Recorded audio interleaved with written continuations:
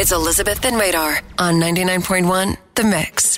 What's your run-in with wildlife? And I don't know if anybody can top this guy out in Massachusetts that was actually swallowed by a whale. We just told you a second ago about it. What a whale of a tale. But the whale spit him out. Yeah, because he tasted bad.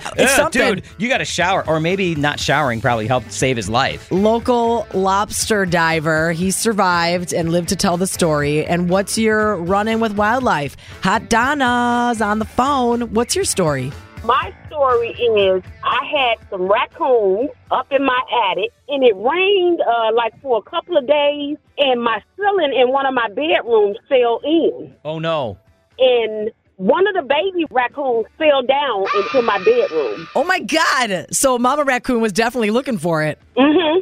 We got that one out. Then another baby one fell down. I don't think they fell down. I think they were like, hey, this looks like a cool place to jump around. Let's go into Hot Donna's bedroom. And it was there, so my husband got it out. But then another baby had fell down. I saw the mother come down the ladder and get the baby raccoon and take it back up. I can't even believe this, Donna. So did the raccoons finally leave the house, or did you have to have someone come and take them? Yes, they eventually left, but I've been living in my house for like over 20-some years. Yeah.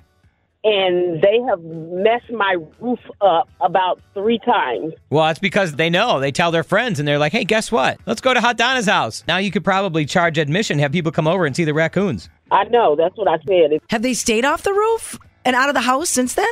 They're not there now, and I'm hoping they never come back and never get back in there because I don't have money to keep repairing the roof. Yeah, you raccoons, you're not paying rent. Get out. Right.